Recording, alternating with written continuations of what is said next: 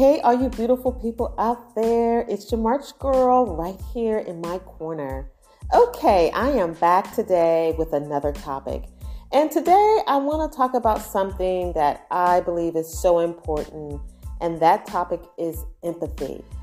We don't have enough of it, and matter of fact, we could never have enough empathy. We could use more and more empathy every day, so I want to talk about it, what it is, and what we can do to implement more of it. Now, empathy has 3 phases. So I'm going to actually be talking about empathy from 3 perspectives, from your thoughts, feelings, and actions.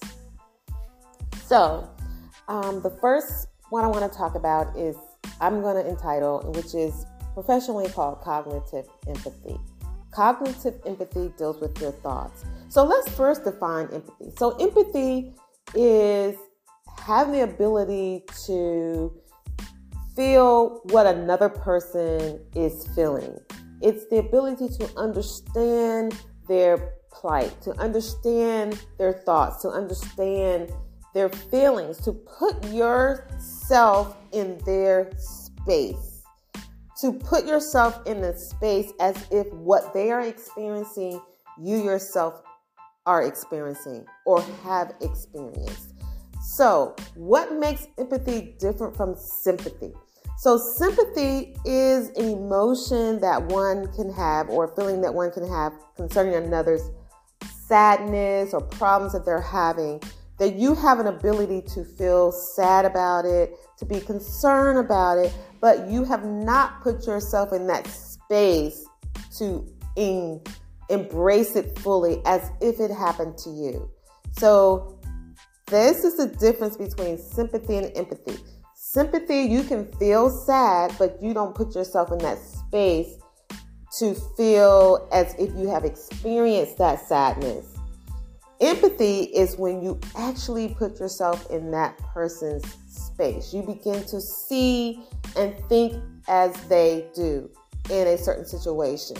And all the emotions, all the concerns becomes part of you too. It's almost as if you are them. This is the difference between empathy and sympathy. So you can sympathize with a person and yet not empathize with them, which is really important. I believe empathy is so crucial in this critical time in our world, especially for people who are marginalized. Every person that you know that you consider marginalized really needs our empathy. So let's talk about empathy. Cognitive empathy. Cognitive empathy has to do with your thoughts and how you think. So when you have empathy for a person, this means that you have the ability to think like they think. You have the ability to hear their story and put yourself right in that story as if that thing happened to you. And you begin to think the way they think about that situation. It becomes part of you. It is as if you yourself are experiencing that thing, that trauma, that sadness, that disappointment. It is as if you are experiencing it directly. Your thoughts are toward that end, just as if it had happened to you. So with that cognitive empathy, you're thinking about what you're experiencing, you're feeling all the emotions that go along with it, and you're thinking about what can I do to help myself or help another person. This is the cognitive aspect of empathy. Now, let me say this before I go through all 3 of those. You really cannot have empathy without all 3 of these aspects. All 3 of these aspects that I'm going to be talking about is very important when you are truly empathetic for another person's situation. The next aspect of empathy is emotive empathy. It's the feeling side of being empathetic. This means that you have the ability to feel someone else's pain. You feel their sadness. You feel the burden. It becomes a part of you. exactly what that individual is experiencing, you feel it. It makes you cry. They cry, you cry. They're sad, you're sad. The pain that they feel within their body and their soul and their mind, you feel it. The confusion that they might feel, you feel it. This is when you're truly empathetic. It's not only in your thoughts, you're not only thinking about what you're experiencing, but you're actually feeling the pain of it all. And the last part of being empathetic is the action side of empathy. Means that you want to change the situation. You want to help that individual solve the problem. You want to find a way to decrease the pain or get rid of the pain, get rid of the drama, to get rid of the sadness. This is when you take actions toward an individual who is suffering, that you want to be an active part of solving the issue. You're thinking about ways of how to solve it. You're thinking of ways how to help that person through their troubled times. This is a complete aspect of empathy when it involves your thoughts, your feelings, and actions. We're talking about cognitive empathy. We're talking about emotion or emotive empathy. We're talking about actively being empathetic, actions in your empathy.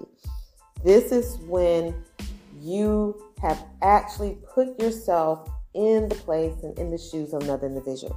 Now, some of you out there might say, well, I don't know how to do that. How can we do that? I don't know just how to do that. Let me tell you something. We are naturally wired to be empathetic. We are naturally wired to be empathetic. So all you have to do is allow those emotions to come up, and you will be empathetic for another person. You know how whenever you've seen someone, a sad story, and you see them crying and you see that they're really sad. You know how you begin to feel those emotions. You know how even if you're watching a really good movie and it has all these different emotions in it, and maybe there's a scene where the people are really sad and they're crying and emotion, and then you begin to feel those tears come up. See, this shows you how you are naturally wired for empathy. It's just a matter of allowing yourself to go fully there in real life when a person really is having some troubles, really having some sadness, really having some pain, really having some disturbances that has affected their thought processes, their feelings. You put yourself in their shoes. You begin to see what they see. Look through their lenses. You will begin to feel that emotion and that pain of that individual, because we're naturally wired for that. We will cry when they cry. We will laugh when they laugh. Just like when you hear jokes or someone's laughing, you'll just start laughing. You can go into a place and you don't even know what just occurred to cause a person to break out into laughter. And before you know it, you're laughing. There's this smile coming up on your face. And if you allow yourself to go there, you will connect. There's a synergy that happens because we're so naturally wired in this way with each other. You'll begin to laugh. So it is with crying and feeling sad.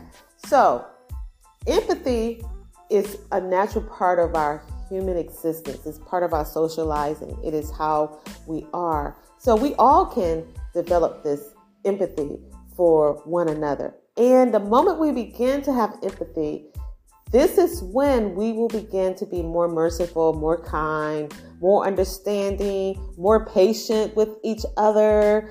It's just amazing what empathy can do for a whole society, for you, and for all of us. The only people that cannot experience empathy are those who have the mental illness entitled sociopath. This is an antisocial, psychotic personality disorder. When you're a sociopath, you don't have empathy. You can't have empathy, and there really is no cure for it. All they can do is give you ways of how to be. Even though you're not feeling it, they can give you tools on how to be a better person. But as far as being able to empathize with another individual, they cannot. Those are very few people. So for the most part, we're all wired to be empathetic. So I encourage everyone to be out there, just try to be a little bit more empathetic toward other people and toward their plights and things that they go through. Because when you have something that you're going through that's heartbreaking and sad, you're going to want somebody to be empathetic with you. So likewise, frame your mind to be empathetic with them as well. And we'll have a better world. How about it, y'all? It's your March girl right here in my corner.